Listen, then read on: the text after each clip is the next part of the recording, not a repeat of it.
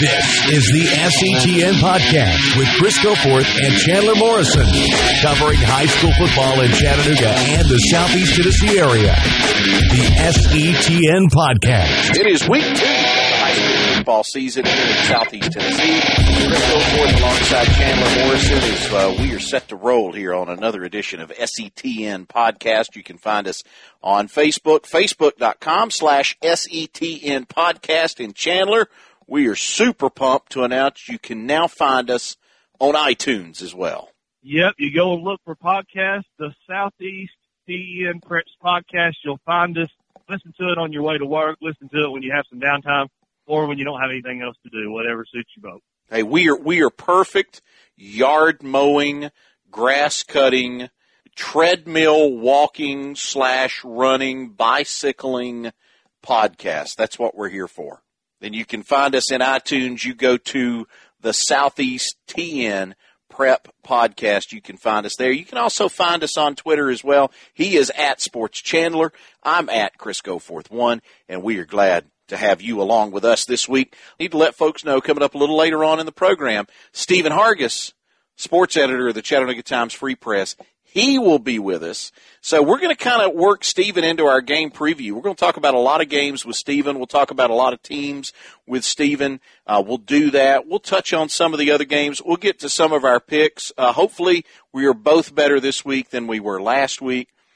But I want to kick it off with some news and notes. And I guess really the one thing this week that really kind of made news was the High School Football Associated Press Top 10 for the state of Tennessee was released. And I'm going to ask you, okay, because this is something, I'll be honest. I looked at it this week because we're actually, because we were going to talk about it today, and I knew that. But this is probably the first time I have looked at the AP Top 10 for high school football in literally, I'm going to guess 20 years. Okay? I mean, literally. At least 15, 16, 17 years anyway. I don't look at it anymore. I don't know that, again, that I've paid attention to it in years for a couple of reasons. Number one, all this stuff is going to shake out because thankfully, we do have a playoff system. The other thing is the voting to this is so screwballed. And it's, every pocket of the state, votes for their teams. So there's so few people who cover the entire state and are knowledgeable about the entire state. I don't know that any of it sometimes makes sense. Clay County. Now, let me tell you about Clay County. Clay County got a first-place vote in the Class 1A poll. They are not ranked in the top 10, Chandler. They got a first-place vote. Whitwell beat Clay County last year in round 1 of the playoffs, 65-6, and they got a first-place vote. Yeah, I've always thought that this sorry, Chris, I didn't mean to interrupt you. I always thought it was really, really ridiculous. The Clay County thing is really just kind of showing people that, hey, you probably don't need to pay attention to this. I mean, it's just ludicrous. I mean, Chattanooga's had up to 2, 3, 4 votes in the past, and I remember 2 years ago, Sequatchie County was up there at number 1, number 2, somewhere in there. But you got to think you had, the Nashville, the Cookville, Chattanooga, and all those. They were kind of all central, so it's kind of gilded towards teams that are on the edge of media region. So, I mean, it's just ridiculous the way it plays out. There's some of these, let's take Class A, for instance. All right, Greenback's number 1. I get it. They're the defending state champions. They got 13 first-place votes. I'm fine with that. South Pittsburgh's number 2. I got no problem with that. Cornersville, Huntington, Lake County round out the top 5. Whitwell is 6. I think Whitwell's probably a little bit better than that. You go Coalfield, Cloudland, Dresden, and Wayne County. There's a couple of teams there at 7, 8, 9, and 10 that are pretty much like perennial state playoff teams. Those are the teams when you sit down every year, you look at the bracket, you always see those teams in it. It always comes back to me, the fact that this is so centralized. People vote for the teams in their area. Look, I'm guilty of it. You go back to the 90s. from 1996 through 1999, 96, 97, 98, and 99, I had a vote in the AP poll. And I always gave precedence to the local teams because I was more familiar with them than I was what was going on in the rest of the state. And I tell this story, and you've probably heard me tell this before, but the same thing goes with the All-State team. So there was one year, and this would have probably been 1998, 1999. I get a phone call one day, and it's from Teresa Walker with the Associated Press. Teresa does a fantastic job, by the way, with the Associated Press. She is the one that would compile all the votes, put the All-State team together, and released it. So she calls me one day, and she said, "Hey, I got a question for you." She said, "I was looking at your All-State selections here," and she tells me, she said, "You voted this kid in Class 3A as an All-State punter." And I said, "Yeah, I did." And she said, "Well, you and like 9 other people." She said, "This kid he's first team All-State." She said, "I just called his coach, and the kid suffered a broken leg in the preseason. He hasn't punted all year." And I was like, "Well, Teresa, I'll be honest with you. I couldn't find a 3A punter in Chattanooga, and I went to my Murphy Fair book, and that kid was a preseason All-State in Murphy Fair, and I said, I just put his name down." And so that's how so much of this stuff works. And a lot of it does go by when you start talking about those teams like a Coalfield, Cloudland, Dresden, and Wayne County. And I'm not saying they don't belong there. I'm just saying I think a lot of those people get those kind of votes and end up in these kind of polls because people, those are familiar names. Those are the names, if you follow 1A football in the state of Tennessee, those teams you usually see them when the brackets come out in November. They're usually there. That's the way this works. You go to 2A real quick. Union City's number 1. Now, we do have Meigs County ranked number 2. Tyner is ranked number 5. Marion County is ranked number 8 in this poll. I think Marion County is definitely a top 10 team. I think 8 is probably a pretty good spot for them. I think Tyner is better than number 5. Meigs County I think is pretty good at number 2.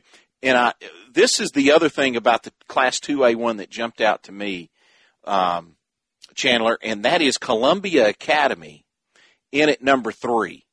Columbia Academy, a private school that has elected to stay and play in the non-financial aid giving. They've taken the multiplier, moved up to 2A. And you know what? If I'm Grace in Chattanooga, if I'm Silverdale, and frankly, where Boyd Buchanan is right now, if I'm Boyd Buchanan, I'm electing to do this same thing. I think what Columbia Academy is doing is smart. I think it's given their kids an opportunity to be successful. And if I'm those 3 smaller private schools in Chattanooga, I'm looking to do this same thing because I don't see where there is an avenue for any of those 3 teams to be successful in Division II. Yeah, I mean, we've seen it time and time again. I mean, some of them weren't successful. I mean, Boyd was successful at the public school division, even in 2A. I think they might even be successful if they were, with a multiplier to go up to 3A or something of that nature. I think it's really smart for Columbia Academy to do it. Now, what I like about this is they moved up to 2A because they were recently they were in 1A because I remember they played against Whitwell, they played against South Pittsburgh. So moving on to 2A is kind of a good spot for them, and it's a good spot competitively for all the other teams in that area. So I think it's a really good move for Columbia Academy to stay there.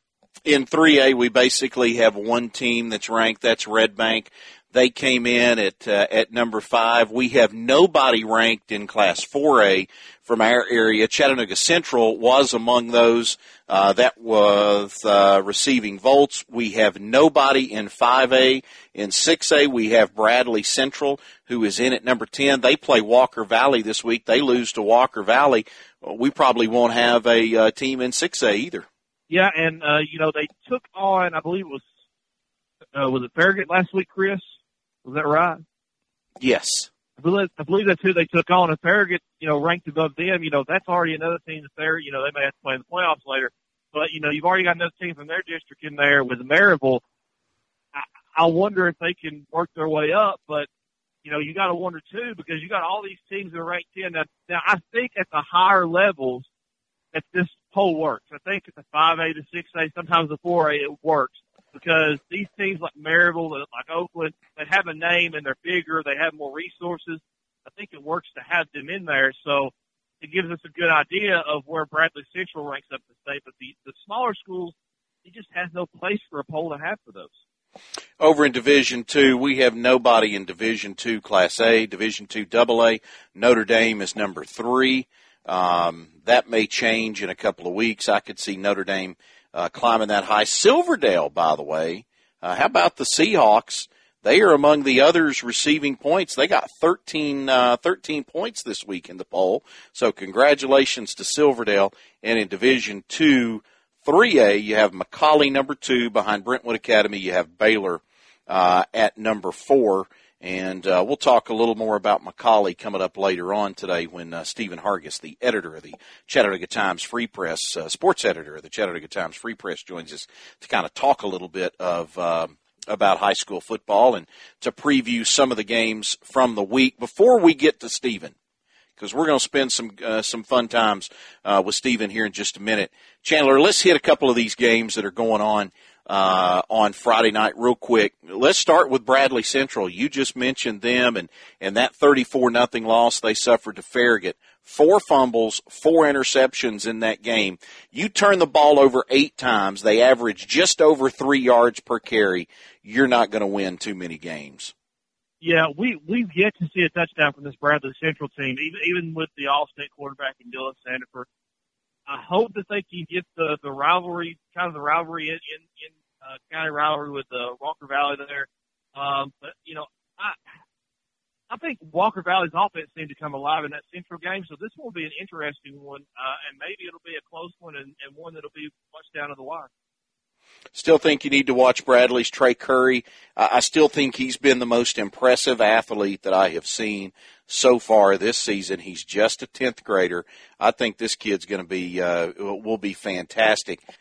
Let's move on to our next one. Let's go Central and Red Bank. I think Chattanooga Central is going to try to mash it right at Red Bank. They had 396 yards on the ground against Walker Valley.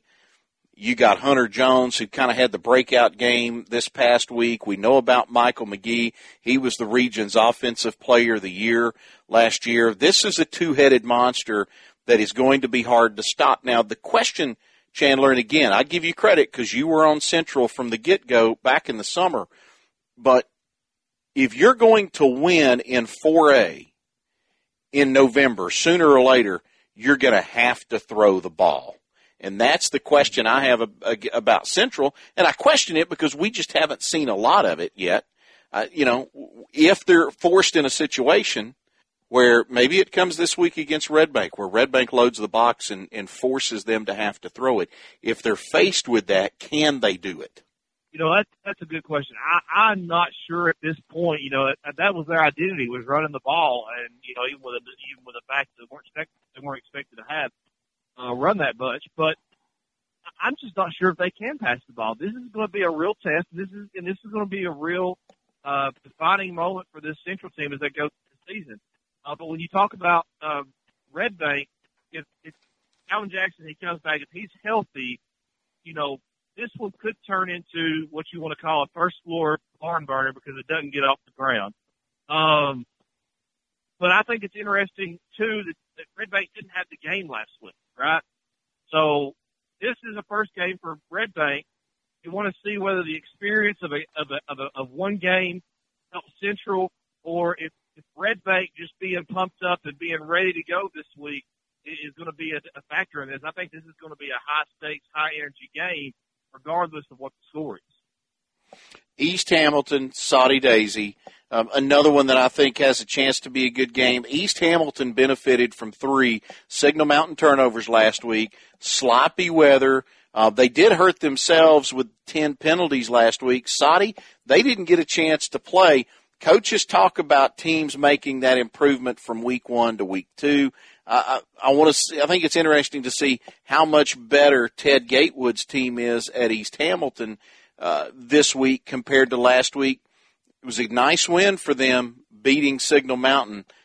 I don't know that we really saw – I don't know how much you can tell about any of those games that were played last week, Chandler, because the weather was so bad. Yeah, I mean, that definitely hurts the passing game. If you're looking to see who can pass the ball, well, we just don't know yet because all they've been able to do is run. If they did able to get a pass, to a short pass, maybe out of the backfield, maybe a 2 or 3 yard spurt, I think that Saudi Daisy has a really good team this year, but there's so much improvement from week 1 to week 2, like you said. And I just wonder, I think this will be a good matchup to watch if you love some trench warfare down there on the line of scrimmage.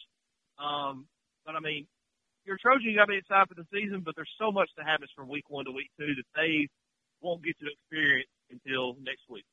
Marion County and Sequatchie County. Marion County, they're another team didn't get to play last week. Sequatchie County had to play in a monsoon. Marion County will be dedicating their field or naming their field after their former head coach in Ken Cockwood, a guy that won 4 state championships there. I think it'll be an emotional night in Jasper. I think this is one of those games where if you're Sequatchie County, Chandler, you get off the bus, you better be ready to go. You need a quick start because this crowd will be into it. This team will be motivated with all the festivities that will go on pregame. You don't want to. You don't want to find yourself down 12-0 or 14-0 or 16-0 early in this one because if you do, at Sequatchie County, it could snowball on you. Yeah, I don't know how much that offense is going to be able to go. Again, like we said earlier, the rain had a big impact.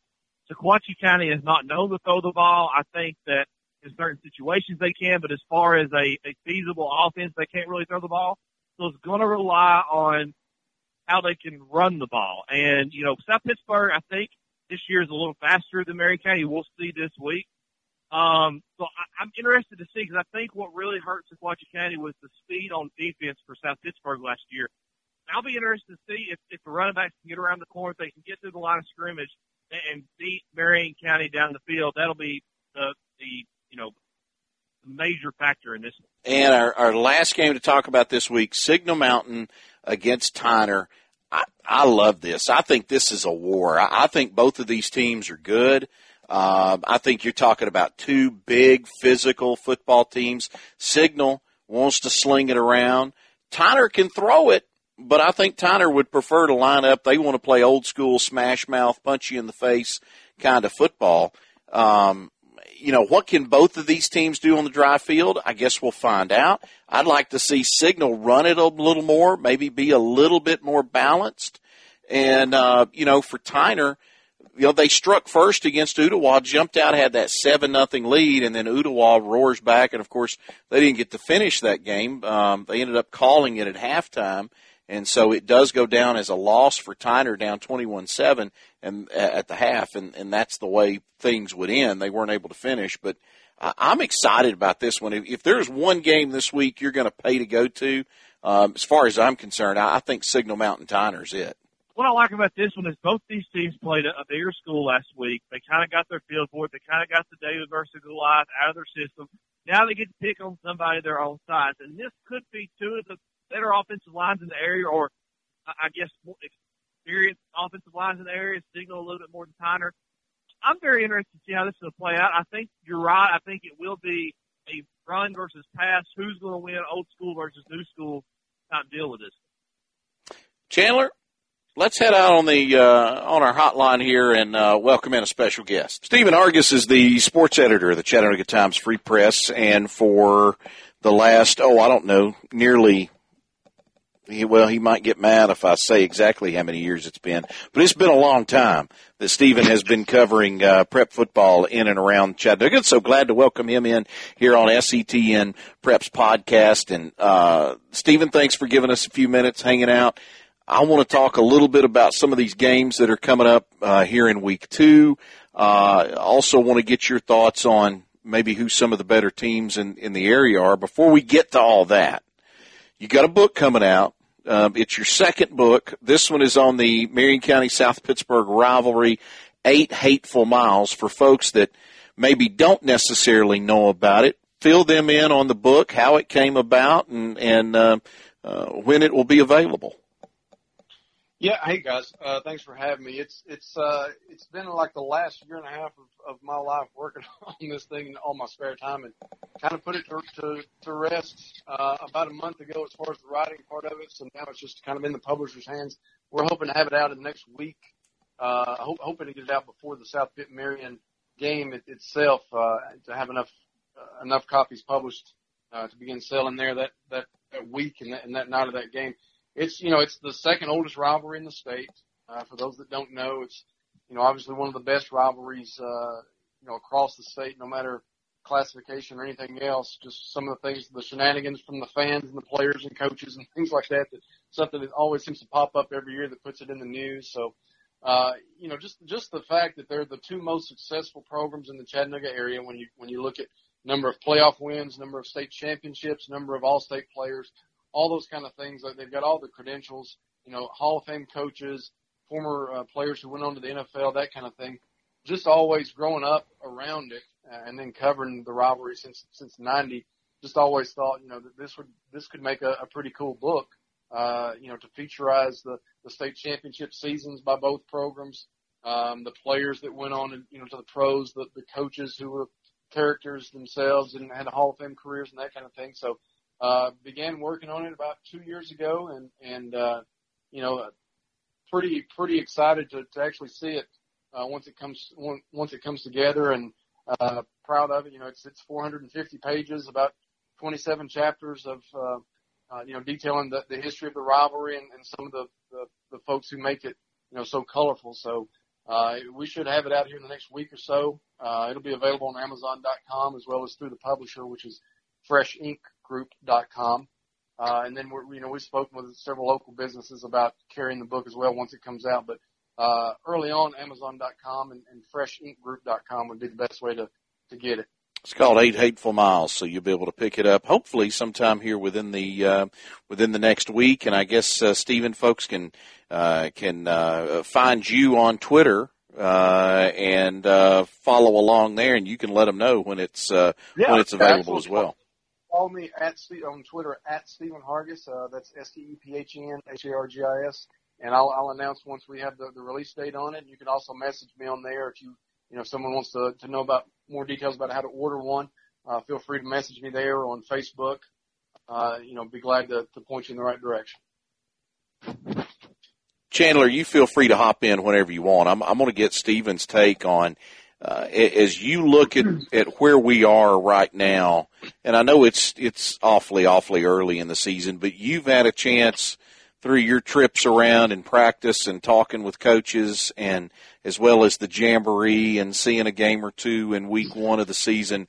When we talk about Southeast Tennessee, do we have a state championship caliber team here?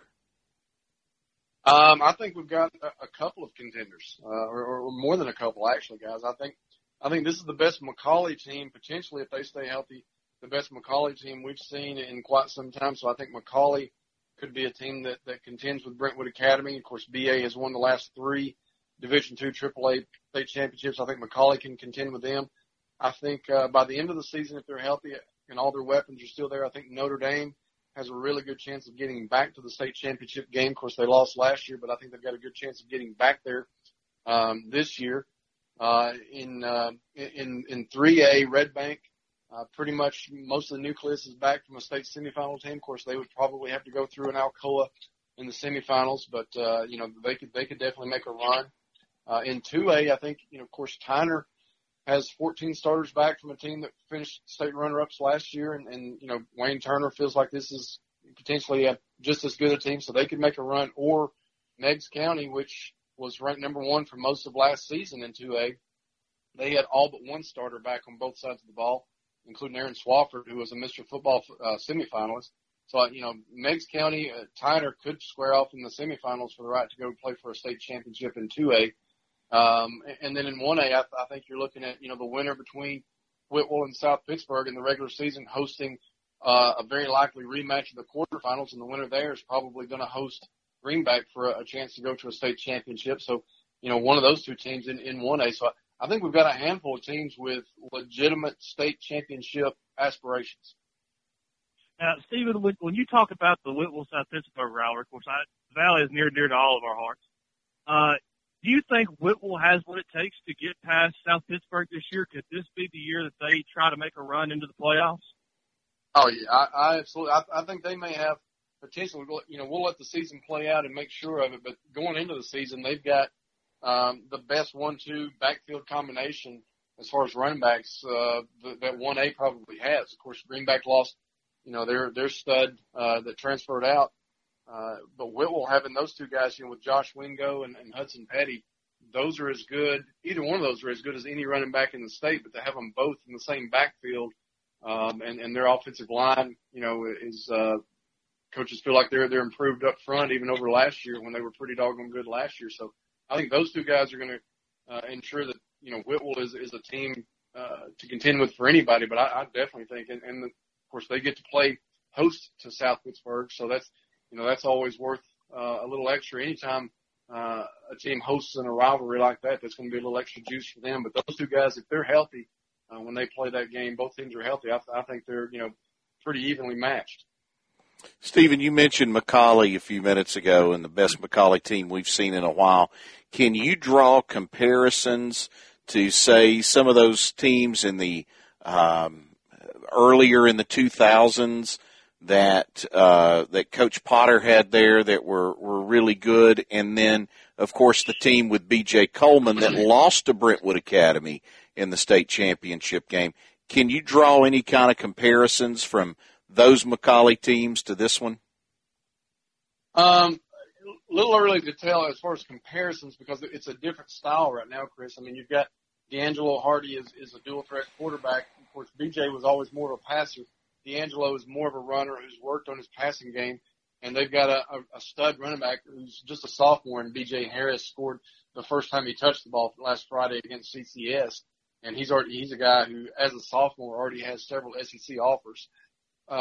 So offensively, they've got a lot of weapons, but they rely more now on running the ball than they did back then. And I think the big difference, the big question mark for me would be defensively for McCallie. Those state championship teams they had early in Ralph's career there several years ago, and they had guys like Ketty Balcom at linebacker that were, really, really good. I mean, college level linebackers and defensive linemen that made McCallie's defense really good. And last year that was their kind of their bugaboo. They had trouble slowing some people down, especially, the bigger schools, BA and some of those guys on their schedule. They had trouble defensively. So if they've improved there, which I just spoke to Grant Reynolds to do a preview for McCallie's game this week. They host Madison Academy. And Grant said, that's the noticeable difference he saw in what film he has seen of McCallie so far is that it looks like defensively they are definitely improved. Stephen Hargis, he is the prep editor or the sports editor now, the Chattanooga Times Free Press, and a longtime prep writer covering high school football, and kind enough to spend a few minutes with us. Let's talk about some of the better games this week in week 2 around the area. Chandler mentioned the Sequatchie Valley earlier, and Marion County and Sequatchie County meet Friday night in Jasper. I don't know how good of a game it's going to be, but I think it's a game of some significance because what will happen before the game when Marion County will name the field after Ken Colquitt, their former head coach, who won a couple of state championships, 4 to be exact. So he also was at Sequatchie County for a little while, along with Grundy County too. When you look at this matchup, where do you see Marion County right now? I see a team that, Stephen, I really feel like is maybe another year, maybe 2 years away from being back in that real strong conversation of winning a state championship. I think they've got some explosive talent. I just think so much of it is young there. Yeah, and they're, I'm sure there's an adjustment period still. They've gone to the spread from, Joey Mathis has, for years and years has been a wing T guy. So this is an adjustment for them going to the spread. And they did so just because it's a better suited to what they have as far as in their backfield. They've got, you mentioned some explosive guys. They've got Tony Sampson at quarterback, and I still want to call him Isaiah, even though I've been told he prefers to be called Tony. Tony Sampson, who's a third-year starter, back at quarterback and is, a guy who can beat teams with his legs as well as with his arm. And then you've got, the Nelson kid, who's a really good running back for him. I mean, they've got some explosive guys who can keep them in ball games. It's just right now the big question there is, up front, how good are they up front?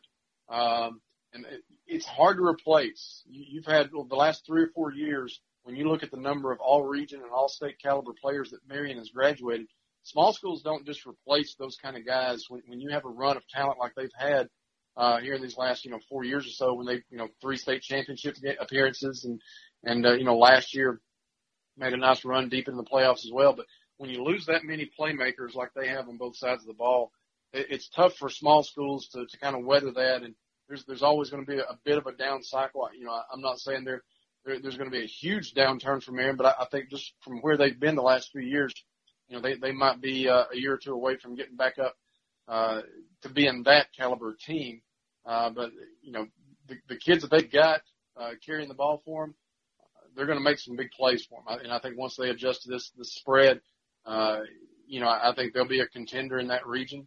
As far as Coach Colquitt, I think this was one of those things that was like when I found out that he had not been inducted in the Hall of Fame until a couple of years ago. I was like, you just assumed that had already taken place, and this the naming of the field for him is something that's well deserved and probably long overdue. He's a guy who won 82% of the games that he coached at Marion. You think about how staggering is that? That's 56-1 during one stretch, 3 state championships in 4 years, and won 4 titles in 6 years.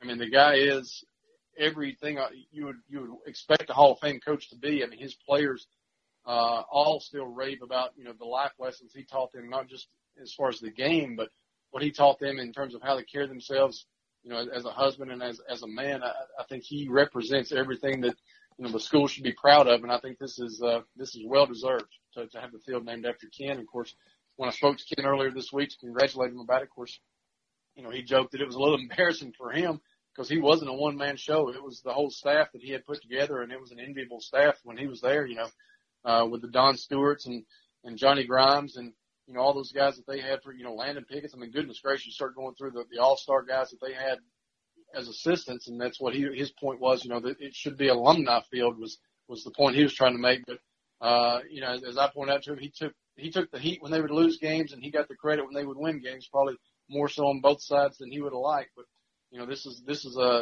definitely a deserving honor to name the field after Ken Colquitt. What's missing at Sequatchie County? What's missing? I don't know. They look like they have really good size. I mean, I saw them in the Jamboree. They look like, your basic power team from the Sequatchie Valley that's going to come right at you. I mean, that's always been Mark Wattenbarger's, trademark offense is they're going to be, tough runners, come right at you. Not real fancy. Wing tee with a big fullback.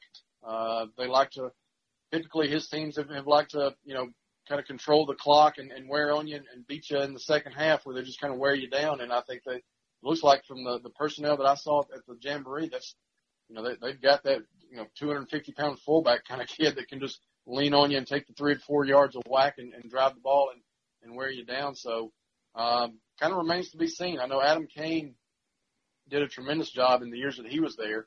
I think the world of Adam. I think he is he's a big time coach and really elevated the program, and kind of anxious to see what Coach Wattenbarger, he'll put his spin on some things, and kind of early for me to tell. I haven't seen a whole lot of Sequatchie. I know the numbers were good, the size is good. We'll just kind of have to let the season play out and see what those guys bring.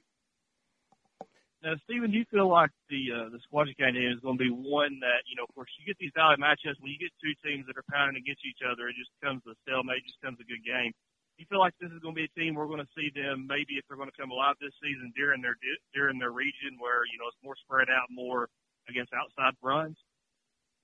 Was it for Sequatchie? I'm sorry, Chandler. You mean Sequatchie or? Yes, Sequatchie.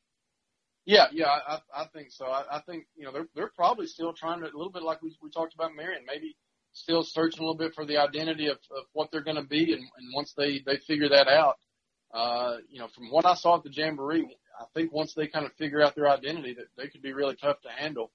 That's a big thing to overcome. Kind of when you have some new starters, new guys in new areas, or new coaches, any kind of turnover that you have like that, it's always the early part of the season is always so much about finding out who you are and kind of what your personality is. And I think that might be where they still are right now.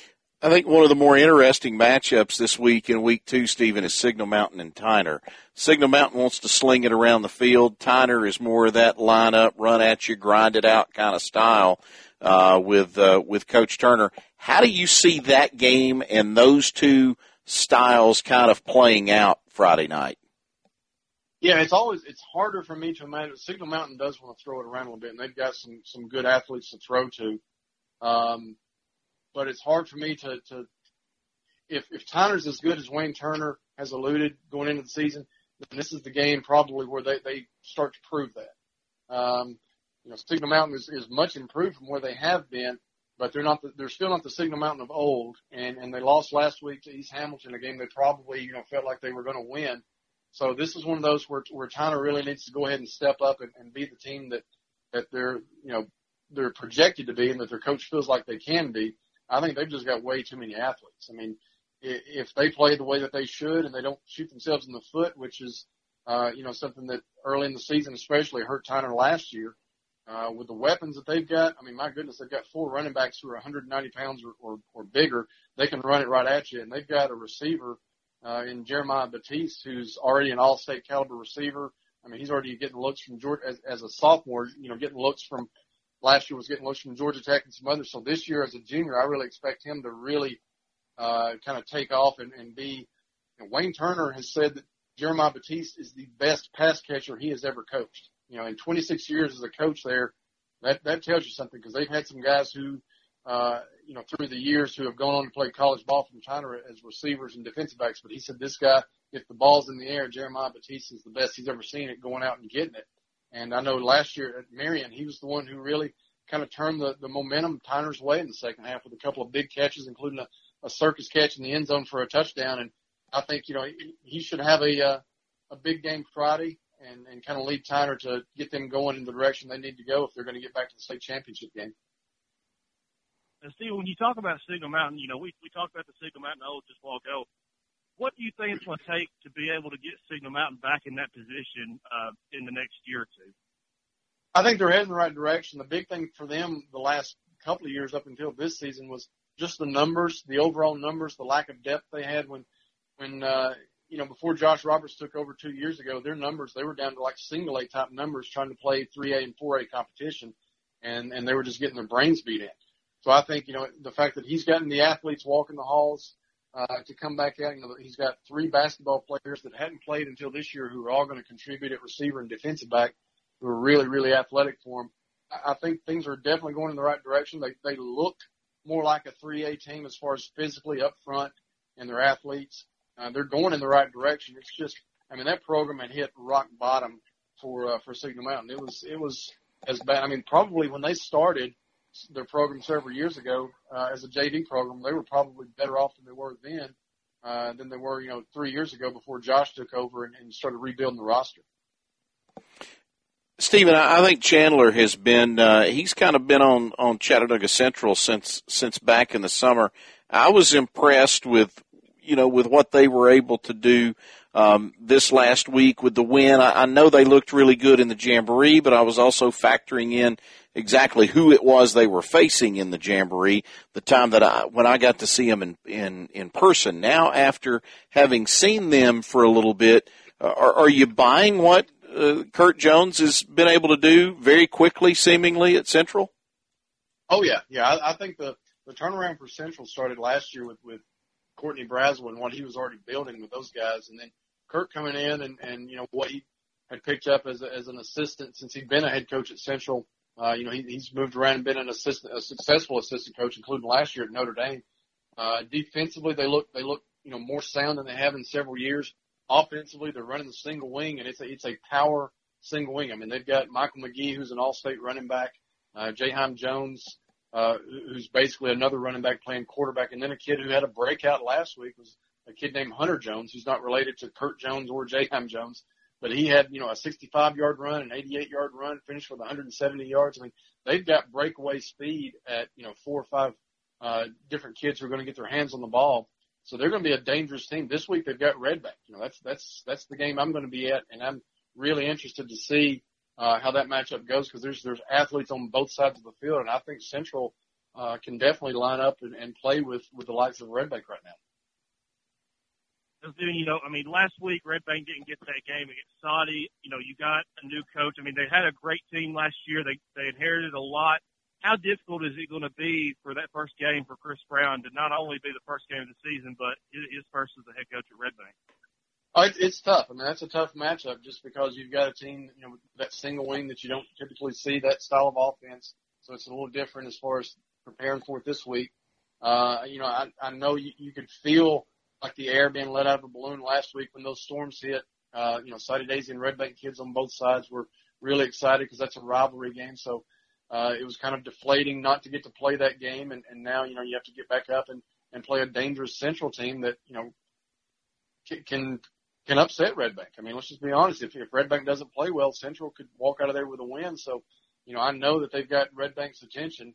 The thing for Red Bank right now is Calvin Jackson's not healthy. He's kind of day to day. He's questionable whether he'll play with a hamstring injury. And if he doesn't, then that's an all-state receiver / athlete that you take off the field for Red Bank. And he's, not just receiver and running back potentially, but he's also, kick returner, punt returner, can play defense. I mean, he's all over the field, the best player on the field, and now you're taking him off the field probably this week. So it's a dangerous game for Red Bank. Stephen, real quick before we let you go, we'll play a little bit of rapid fire. We're going to throw a couple of questions at you from both Chandler and I, and we just want to get your response. So if you're ready, we'll go ahead and get started. Fire away. Why does everybody think you hate their team? I guess I just have this air of being a smartass with the way I carry myself. Because even it's no secret. I'm from South Pitt, and I've had people from South Pitt who will just rail on me about why I don't cover the Pirates or why I don't like the Pirates or this kind of thing. And of course, a lot of good-natured riffing with my buddies at Marion about how some of those folks think I feel about them. When the truth of the matter is, this, Chris. I once paid my own way to go cover a Marion playoff game when the paper wasn't going to cover Marion, and I said, well, I'm going to go on my own dime and cover them because they need to be covered in the quarterfinals. I guess there's something about I must have resting bitch face or something where people just think I just don't like their team. So, go ahead, Chandler. Was that TMI? Was that too much information? Just enough, right? Okay. You've been doing this a while. What's the biggest non-rivalry high school football game that you've been able to cover? The biggest non-rivalry game? Yeah. That's a good question. Oh man. I would say the one that always jumps to mind was back in the early 2000s when Red Bank hosted McCallie. Red Bank would go and win the state championship. McCallie was a year away from winning the state championship. And I remember at kickoff, it was at Red Bank Community Stadium, and standing on the sidelines, looking up at that hill, the road that leads down to the school, all you saw were headlights of people. I mean, the stands were already packed, and all you saw were people, just a line of people still trying to get in. I mean, it was a huge crowd and just two great teams going at it. And that was one of the funner atmospheres, really. And that's why I always loved the games, the South Pitt Marions, and when Baylor McCallie are on campus. You love those games that are on campus as far as rivalries. But as far as, that wasn't really a rivalry. That was just two great teams going after each other. That night was a lot of fun because you had Gerald Riggs for Red Bank, and you had McCallie was just loaded with with names that were going to play in college somewhere along the line later, and those were two great teams going at it. Do you refer to Marion County as Jasper in private conversations? I do to the people from Jasper when I want to get under their skin. Absolutely. I love to just see their reaction when I'll say Jasper and see how long it takes for them to correct me and say that it's Marion County. But that's one of the first things I did, and one of the first things I taught my son when he was going to start taking calls for us was you have to be politically correct. Even though we grew up, even when we didn't mean it disrespectfully, you just grew up saying Jasper, the same as I still say Dunlap sometimes when I'm talking about Sequatchie. It's just kind of one of those things where if you're in the valley, you just kind of call it by the town where the school is. But I learned early on that was going to be something that was going to be an issue, as far as professionally, if people thought I was disrespecting. So I made it a point to constantly beat into my own head, to say Marion. But I do love my friends from Jasper. When I see them, I do love to call them Jasper just to see how long it takes for it to get under their skin. Now, I know you tend to be down there on the field, cover these games. You don't like to be in the press box. But what's the best stadium, in your opinion, to watch a game in? Best stadium to watch it? As far as like best view, I tell you what, one that you probably don't think about right away, but I really enjoy going to Polk County because it's got one of the prettier views around, just the mountains and the scenery and that kind of thing. I'm from South Pitt. I love going there and listening to the Railbirds who not only get on to the other team, but I remember one year in the playoffs when South Pitt was playing in a semifinal game and they were just gashing the team that they were playing, getting 8-10 yards of whack. And they ran one play. They only picked up 3 yards, and the guy behind the sideline there overheard him, yelling at Vic. He's like, "What the hell kind of call is that?" So they only gained 3 yards. So I love, being on the sidelines for any of those games. I'm always kind of tuned in to listen to, what the fans behind were saying. But as far as stadiums, that's the thing about the Valley. I guess just the fact that I'm from the Sequatchie Valley, Dunlap's got a great venue. I love covering games at Sequatchie County, Marion County. I'll walk their sidelines and love to listen to the Railbirds there. Back when North Jackson was really good, they had one of the better atmospheres anywhere around. So, for me, you take your pick. Whatever team's having a good season in the Valley, I love to go there because, those fans, that's what high school football is all about. Stephen, you may or may not know this, but Chandler is the sports editor of the UTC newspaper, The Echo. So Yes. Here's your chance to impart some wisdom on a young sports writer. What's the one piece of advice you would give to somebody trying to get started as a sports writer? Learn to sell used cars instead. I would That's say, what my whole family thinks anyway. yeah. Honestly, just be willing to cover anything. Here's the thing. Growing up in the Valley, I didn't know much about, covering tennis or soccer or those kind of things, but I learned early on that there are good stories in every sport. So what I would always do is, even if I didn't know much about the sport itself, I would talk to as many coaches or people on the sidelines, hangers on, whatever as I could, to learn as much as I could about it, but to find those stories because the universal thing is, there are going to be people who could care less about reading a soccer story or a tennis story or even a football story, but they universally like good stories about people.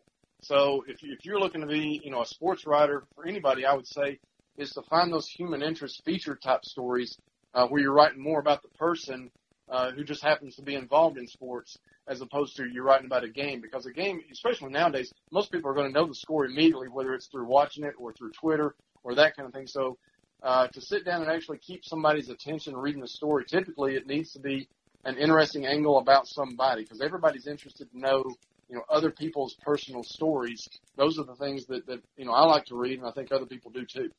Wrap us up, Chandler. All right. Your most embarrassing moment as a sports writer, sports reporter, wherever you want to call it. I was once walking from the hospitality room at a district basketball tournament on my way back to press row.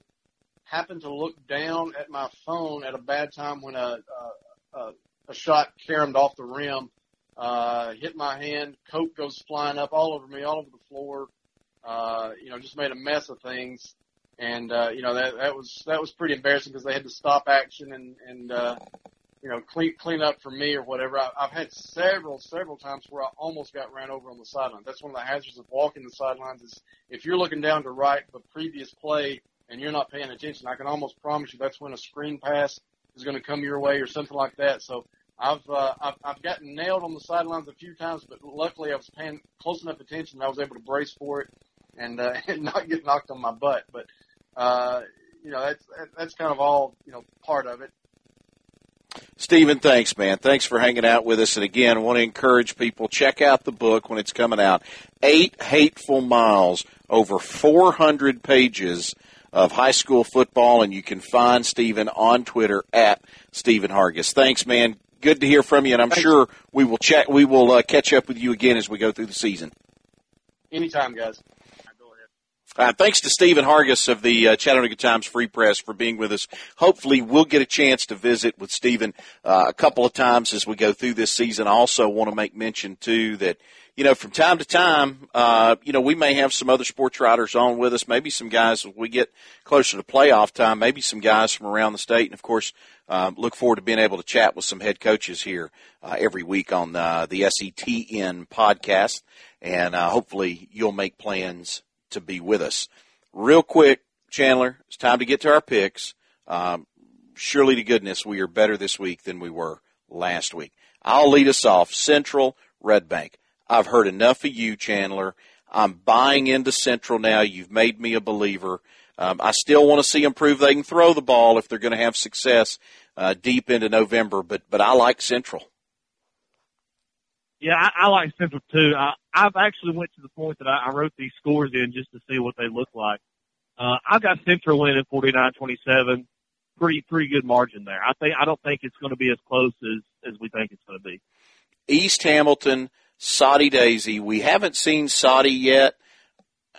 Again, we talk about that improvement teams make from week 1 to week 2. I think take Ted Gatewood and his staff, they'll have East Hamilton better this week than they were last week, so I'll take the Hurricanes. Yeah, I still think that Soddy Daisy is probably one of the teams to watch this year. I think they're going to be a dark horse for maybe making a run. I've got them winning this one, and only because I just feel like they're a dark horse. And East Hamilton, yeah, they got that game behind them, but it's. I think it'll be a little bit wild. I think it's going to be like a 35-27 game.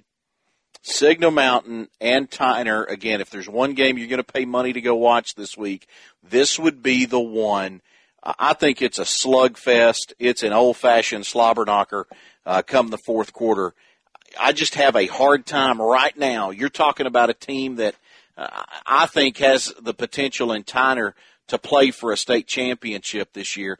I just have a hard time, at least right now, picking against Tyner, even though I think Signal Mountain's really good. I think they're a playoff team, but I think Tyner has the potential to win a state championship. So I'm going to ride the Ram train one more week.